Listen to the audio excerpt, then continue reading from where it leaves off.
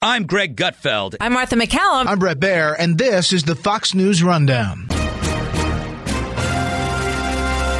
Friday, September 15th, 2023. I'm Jared Halpern.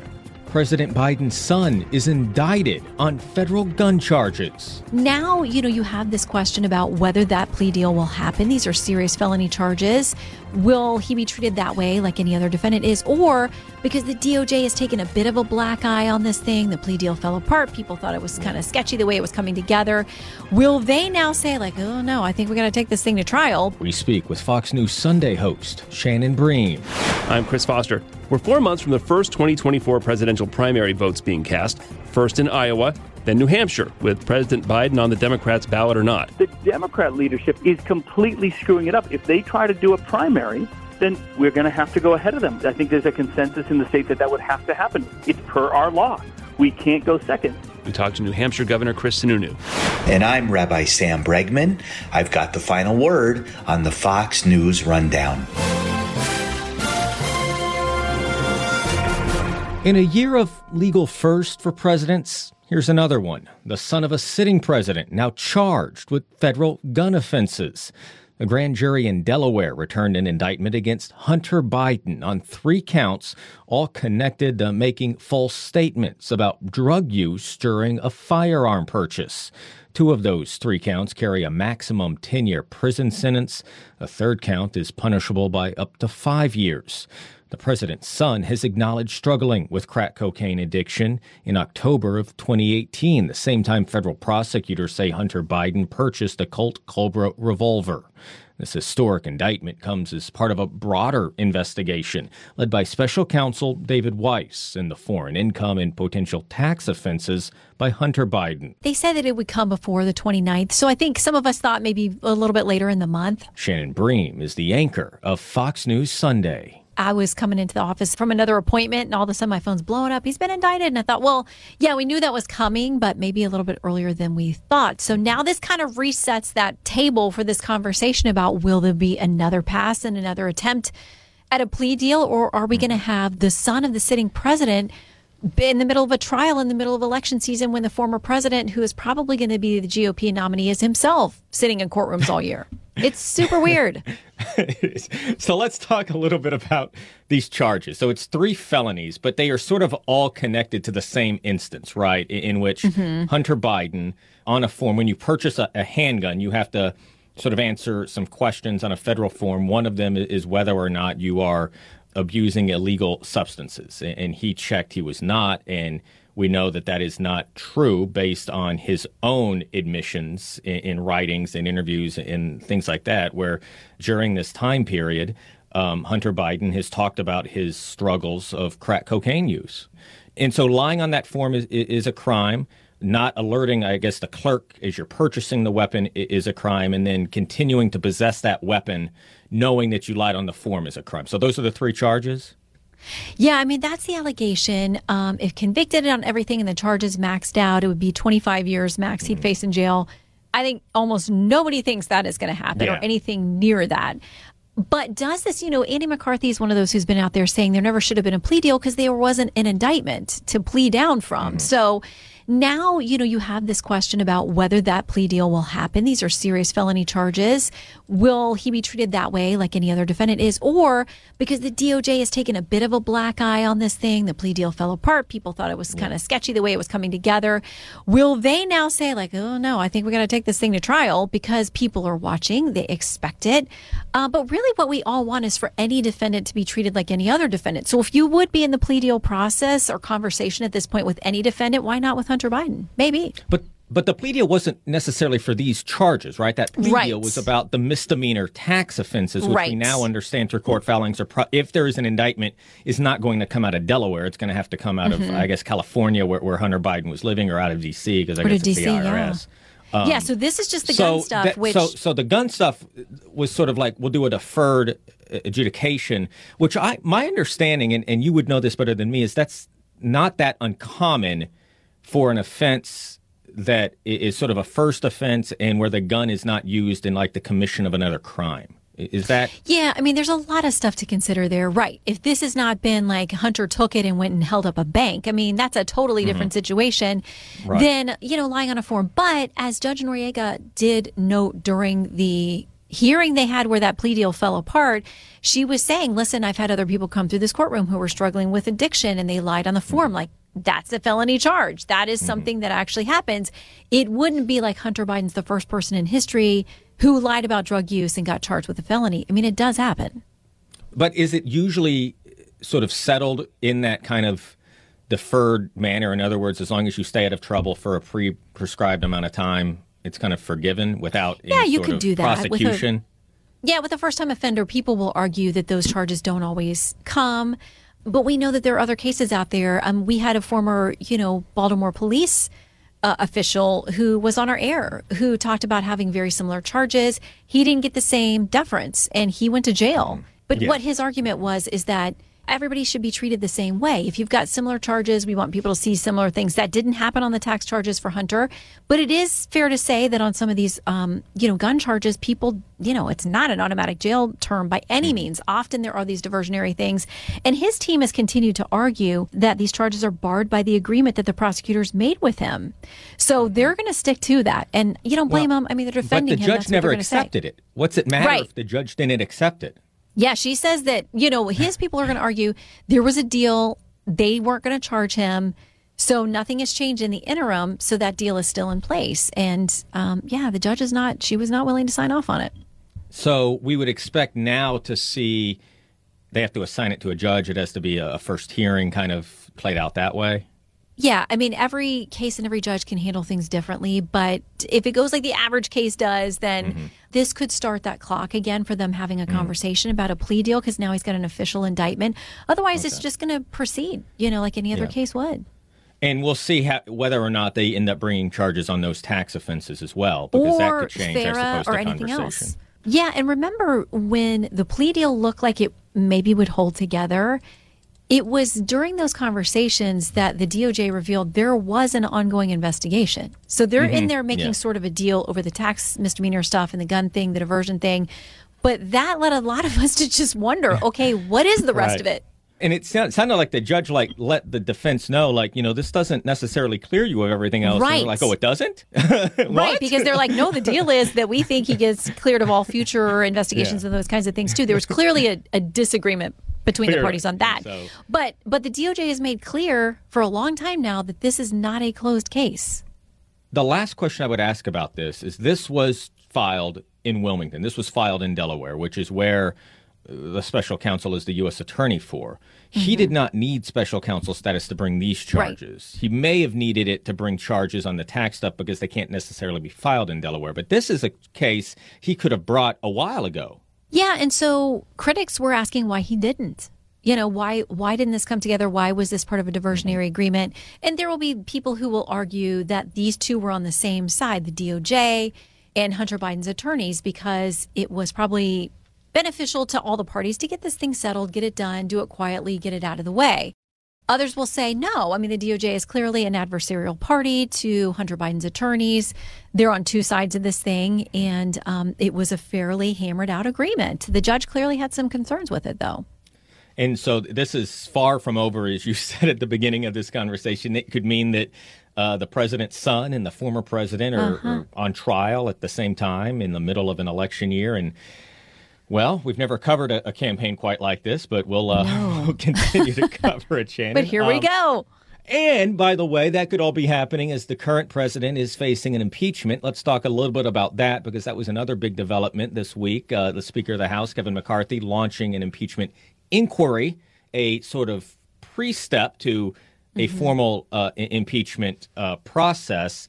Notably did so, and this has been raised by a lot of folks, without a vote of the full House, which was something he and other Republicans were very critical of Speaker Pelosi when she moved forward on impeachment inquiries against former President Trump. One of the conclusions that is being drawn from that, Shannon, is that it didn't come to a vote because it may not have passed. Is that a conclusion that you have drawn? I think that's a good question to ask if those votes are there, because you do have Republicans out publicly saying in recent weeks, I don't think we're there yet. I don't think this is the right way to go. I don't think this is a good move. But I think that the speaker is in a tough place in a lot of respects. You and I know we cover the minutia of this, the deal that was made for him to become speaker on 15 ballots. And the people who were really holding him to those things on spending and all these other things. So we'll see. But he's got this internal conflict, just like Democrats. They've got plenty of their own internal conflicts about Biden. Is he the best candidate? The polls tell us people are not thrilled. He's got the Hunter problem. He's got the economy problem. But Republicans have got this issue where we are now looking down, the home stretch of trying to get some of these spending bills done. No way any of us believe they all get done by September 30th. He's also got this pressure, the speaker does, on the right on this impeachment issue. So there's a lot for the House to unpack. And, impeachments, and we've had some experience covering them in recent years, are political exercises, not legal exercises, right? That's an important distinction as we kind of look at, when people say, well, the evidence isn't there, and there's not like a standard burden of proof in an impeachment, right? Yeah, like a high crime and misdemeanor is largely defined by what the House of Representatives says is a high crime or misdemeanor. Yeah, and they don't agree. Yeah, as we've seen from the last two impeachments, they don't agree on that. But this is not a legal situation where you're going to drag people in front of a judge and you're going to be swearing people in and you're going to be, asking for rulings on motions of evidentiary questions. Like, we're just not anywhere near that. That's not how this works. If you do get a subpoena and you challenge it, how does a judge determine whether or not you have to comply with a congressional subpoena in the context of an impeachment inquiry? Well, think about all of the rulings we've had lately on contempt. You think back to when he was the Attorney General. Eric Holder was the first Attorney General to face congressional contempt. In more recent years, Steve Bannon and Peter Navarro, I believe, is the other. They're in serious legal trouble because if, a congressional committee decides to take this to court and now you actually do have an actual judge getting involved, it can be a serious issue. And the Justice Department has shown that they will prosecute you. Yeah, you can go to court for enforcement of something that starts out as, in the legislative body, these congressional subpoenas, sure. And I guess that's the question is if there were any sort of attempt to not comply under this impeachment inquiry of President Biden, and the Justice Department has recently prosecuted people for not complying with subpoenas in previous investigations, does that set a precedent now for how the Justice Department could handle these cases? The Republicans are certainly going to argue that. The thing is, too, these things take time and appeals take time. All of this can be playing out through the election season before you get anywhere close to an impeachment. And you got to wonder, is the House really going to expend that amount of political energy and capital knowing it goes nowhere in the Senate? They might. Political campaign years make people do all kinds of things. It can also move kind of quickly, too, right? Right. Like they could. And the House will say, some of these House members are going to be like, listen, I don't care who the president is. I think something shady is going on here. Let us see the bank records. Work with us, White House. If you do that, we don't have to subpoena you. And we'll just see where the chips fall. But there are others who think, listen, once you turn on the impeachment inquiry framework, it only ends in one place. So we'll see. Shannon, thank you so much for the chat as always. Have a good weekend. You too. Thanks, Jared.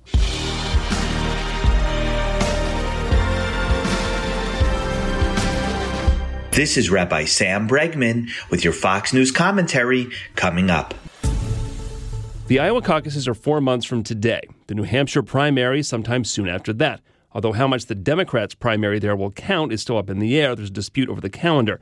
For the Republicans, former President Trump leads the polls in both states like he does everywhere else. Another Republican candidate for president, former New Jersey Governor Chris Christie, tells Fox Business, let's see what happens when people actually vote. New Hampshire is where we're staking a lot of our hopes in South Carolina. But remember, when each one of those primaries or caucuses happen, it changes the race completely when people actually vote, as opposed to all the polling that we see. Polling is just hot air. Voting is when you go in and you make your voice heard. That's what we're counting on in New Hampshire in late January.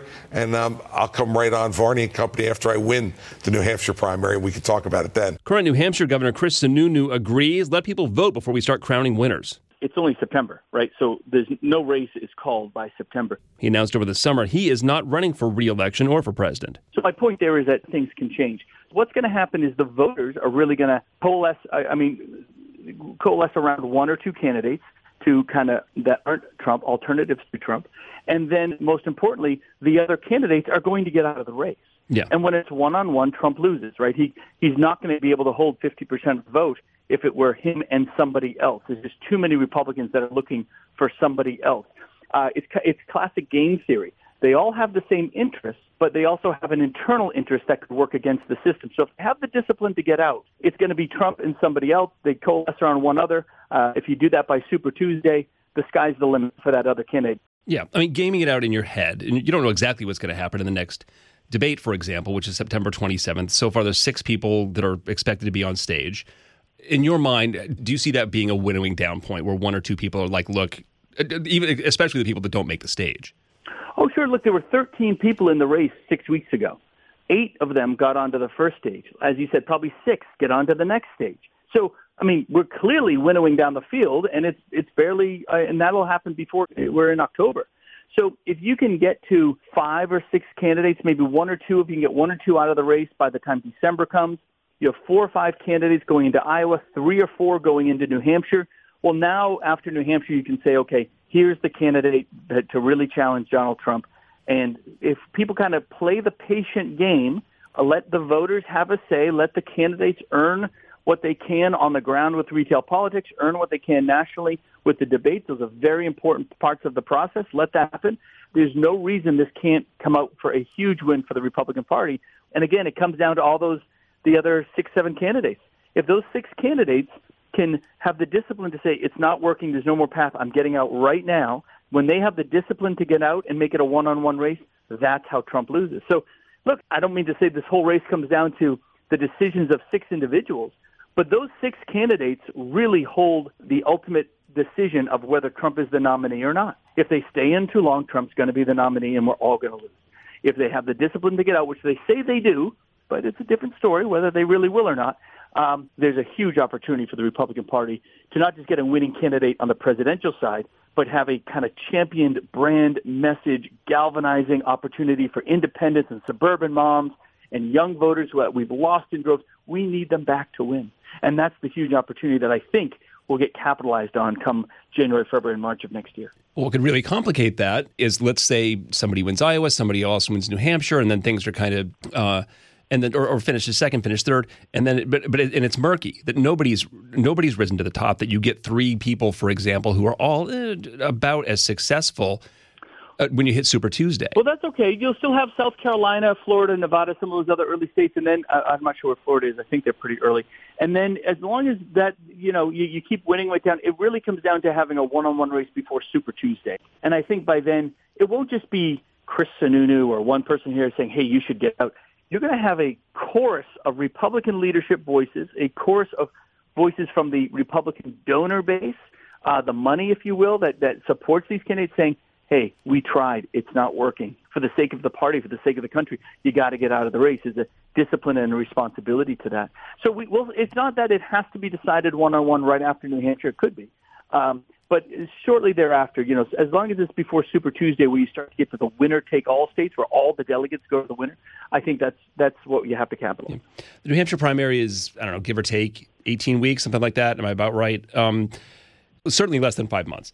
What's the latest with your primary calendar? I know that the plan is to buck the Democratic National Committee.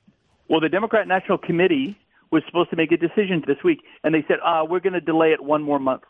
They keep stalling. Joe Biden and the Democratic National Committee are becoming an absolute joke. Look, we are going first. We don't care. We're not beholden to anything that they say. We're going first with our primary process. The Republican leadership in Iowa is spot on. They're doing a great job. They know exactly what their role is in managing a caucus and doing a good job with the caucus. The Democrat leadership is completely screwing it up. If they try to do a primary, then we're going to have to go ahead of them. I think there's a consensus in the state that would have to happen. It's per our law. We can't go second. And this is all Joe Biden's fault because he wanted to, again, personally gift, which is kind of his MO with everything he does in government, use his influence to personally gift and give something to those that supported him, specifically in South Carolina, to try to make them the first. But we're going first. I mean, that's really all there is to it. And in doing that and saying that, he's created this domino effect of chaos. I mean, real chaos within the primary process for the Democrat Party. But here in New Hampshire, both the Democrat and Republicans will go first. Hopefully it'll be sometime in late January, something like that. But if the Democrats play games, we don't play games in New Hampshire. We're just going to follow our law and put ours ahead of theirs. We talk a lot, of course, about New Hampshire every 4 years since it is the first. Does New Hampshire, I haven't looked back, does New Hampshire tend to pick winners? I mean, we know it can at least change the conversation, change the momentum, like you said. Yes. So we have a great history of picking the president. There's no doubt about that. Biden was one of the anomalies there because Biden was just such a bad retail politician. He didn't like to talk to people. He didn't like to engage with the press or anything. And again, he cut his political deals in South Carolina. And the Democrat Party tends to be the party where influencers push the vote for everybody. But we don't do that on the Republican side. The voters decide. We don't insist that the voters just follow our lead. Our voters are smart. They're engaged.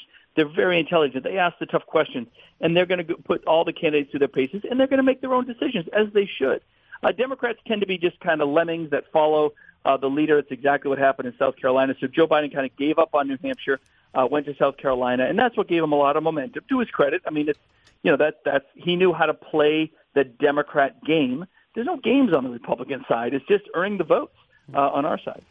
I don't know if you know him at all or how well you know Mitt Romney. He's not running again for the Senate. He's someone who's talked like you a lot about bipartisanship. He was a Republican governor in a purple-blue state, more blue than purple probably, in Massachusetts. Now, it seems like a million years ago that he was the Republican presidential nominee. He was the most recent guy before Trump. And you have no problem like him working with a lot of Democrats. Is the atmosphere, do you think, keeping people who might be good candidates away from seeking higher office? Romney also, is talking about his age as a factor too.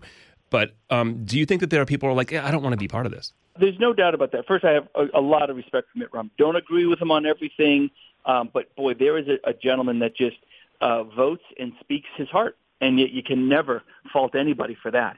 And I just have an immense amount of respect for him and what he's done for the country. Now, the real reason, I mean, if you want to get to the core of why this is, it isn't just that people decided to get angry and more polarized. Most of it, I think, stems from gerrymandering, really bad management of social media, and really bad campaign finance laws. Gerrymandering is a really hard thing to undo, right? But we used to have 150 congressional seats in this country that were fairly back and forth, right? They were very winnable by either party if you had a good enough candidate. But through gerrymandering, you've now created only about 50 seats. So many of them are locked up either Republican or Democrat, which means if you're a Democrat in a Democrat district, you're going to go way left now because you're more afraid of being primaried than facing a general election opponent. Same with the Republicans. So gerrymandering creates this massive polarization throughout the country. I'm the only governor in the country that did not sign a redistricting bill because even my fellow Republicans were trying to make it so we had one solid Republican district, one solid Democrat district. I said, look, I'm a Republican. I'm not giving a Democrat a job for life. I think good candidates can always win any seat. And so you want to keep them. And New Hampshire's a very purple state, and we're very open-minded. Candidate quality matters. We should never be locking anything up. So that's a real problem. I think campaign finance has created a lot of the polarization here because these crazy laws with this dark money pact, basically you're going to get extremists to rock the boat, stall the process. We're seeing that right now in Washington, right? Their demands for the impeachment and all that. The only reason they're doing that is to raise money. That's a problem. I'm not saying there's not validity behind the impeachment, by the way. There very well may be. But believe me, the number one priority there is to raise money. So that in itself is a problem. But all of this plays into, unfortunately, good people sitting it out. Now, here's the good news. I'm sorry for the long answer, but here's the good news. I'm an engineer. I understand mathematics, and everything in life works in cycles. I think we're in a tough cycle right now. I think there will be some changes to the system as well as some pushback where folks start saying, look, I just want people that get stuff done. I believe in that. And I think there will be a swinging tide to folks that kind of demand accountability. So that's kind of the reason that as much as, we can talk about folks not wanting to get into the game, I think there'll be a cyclic change to that. And I think our institutions are so strong that they will allow that opportunity to come to fruition in the future. Governor Sununu, good to talk to you again. Governor of the tax-free suburb of Boston, live free or die, New Hampshire. Governor Sununu, thanks a lot. Hey, thanks a lot. This was fun. Appreciate the time.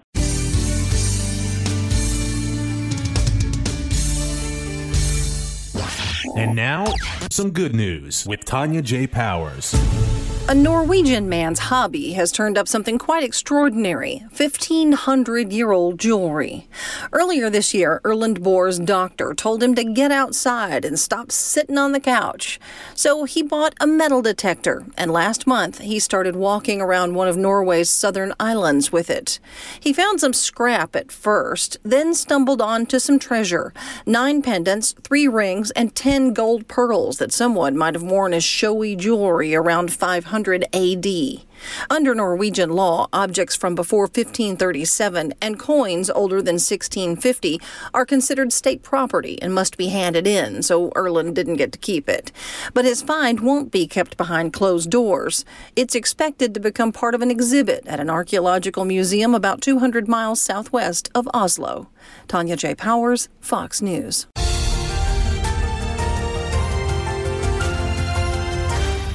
Hi, everybody. It's Brian Kilmeade. I want you to join me weekdays at 9 a.m. East as we break down the biggest stories of the day with some of the biggest newsmakers and, of course, what you think. Listen live or get the podcast now at BrianKilmeadeShow.com. Subscribe to this podcast at FoxNewsPodcasts.com. It's time for your Fox News commentary. Rabbi Sam Bregman. What's on your mind? For Jews around the world, this Friday night corresponds with the beginning of the annual high holiday season, beginning with the Jewish New Year of Rosh Hashanah, followed by Yom Kippur, the Day of Atonement, 10 days later. The messages of these holidays remain timeless ones for people of all faiths. These holidays are deeply affiliated with the idea of personal renewal and the ability for a person to chart a fresh course in life. In particular, this fresh course is in the area of making an accounting of our lives and asking ourselves, life is so ephemeral, what are we doing and accomplishing with our time here anyway? The Torah explains that since Rosh Hashanah corresponds to the 6th day of creation in the Bible, the day that God created Adam and Eve, it thus becomes an annual inflection point to contemplate the lives we've been living in public and private and to pivot as necessary. It's vitally important to understand that tomorrow is promised to no one, and no matter how good we may have it today, our lives can be turned over in an instant. None of us should take life for granted, and we have to make sure that we infuse each and every day with some form of goodness or form of giving or some expression of spirituality that will outlive our brief and fleeting time on this earth. With all my heart, I wish you a beautiful, happy, sweet New Year, and I, with Jewish leaders around the world, wish that all of you should be sealed in the Book of Life. As we recite in the ancient Jewish High Holiday Prayer Book, may the previous year and its curses conclude, and let the new year and its blessings begin. I'm Rabbi Sam Bregman. You've been listening to the Fox News Rundown. And now, stay up to date by subscribing to this podcast at FoxNewsPodcasts.com. Listen ad-free on Fox News Podcasts Plus on Apple Podcasts. And Prime members can listen to the show ad-free on Amazon Music. And for up-to-the-minute news, go to FoxNews.com. From the Fox News Podcasts Network, subscribe and listen to the Trey Gowdy Podcast. Former federal prosecutor and 4-term U.S. Congressman from South Carolina brings you a one-of-a-kind podcast. Subscribe and listen now by going to FoxNewsPodcasts.com.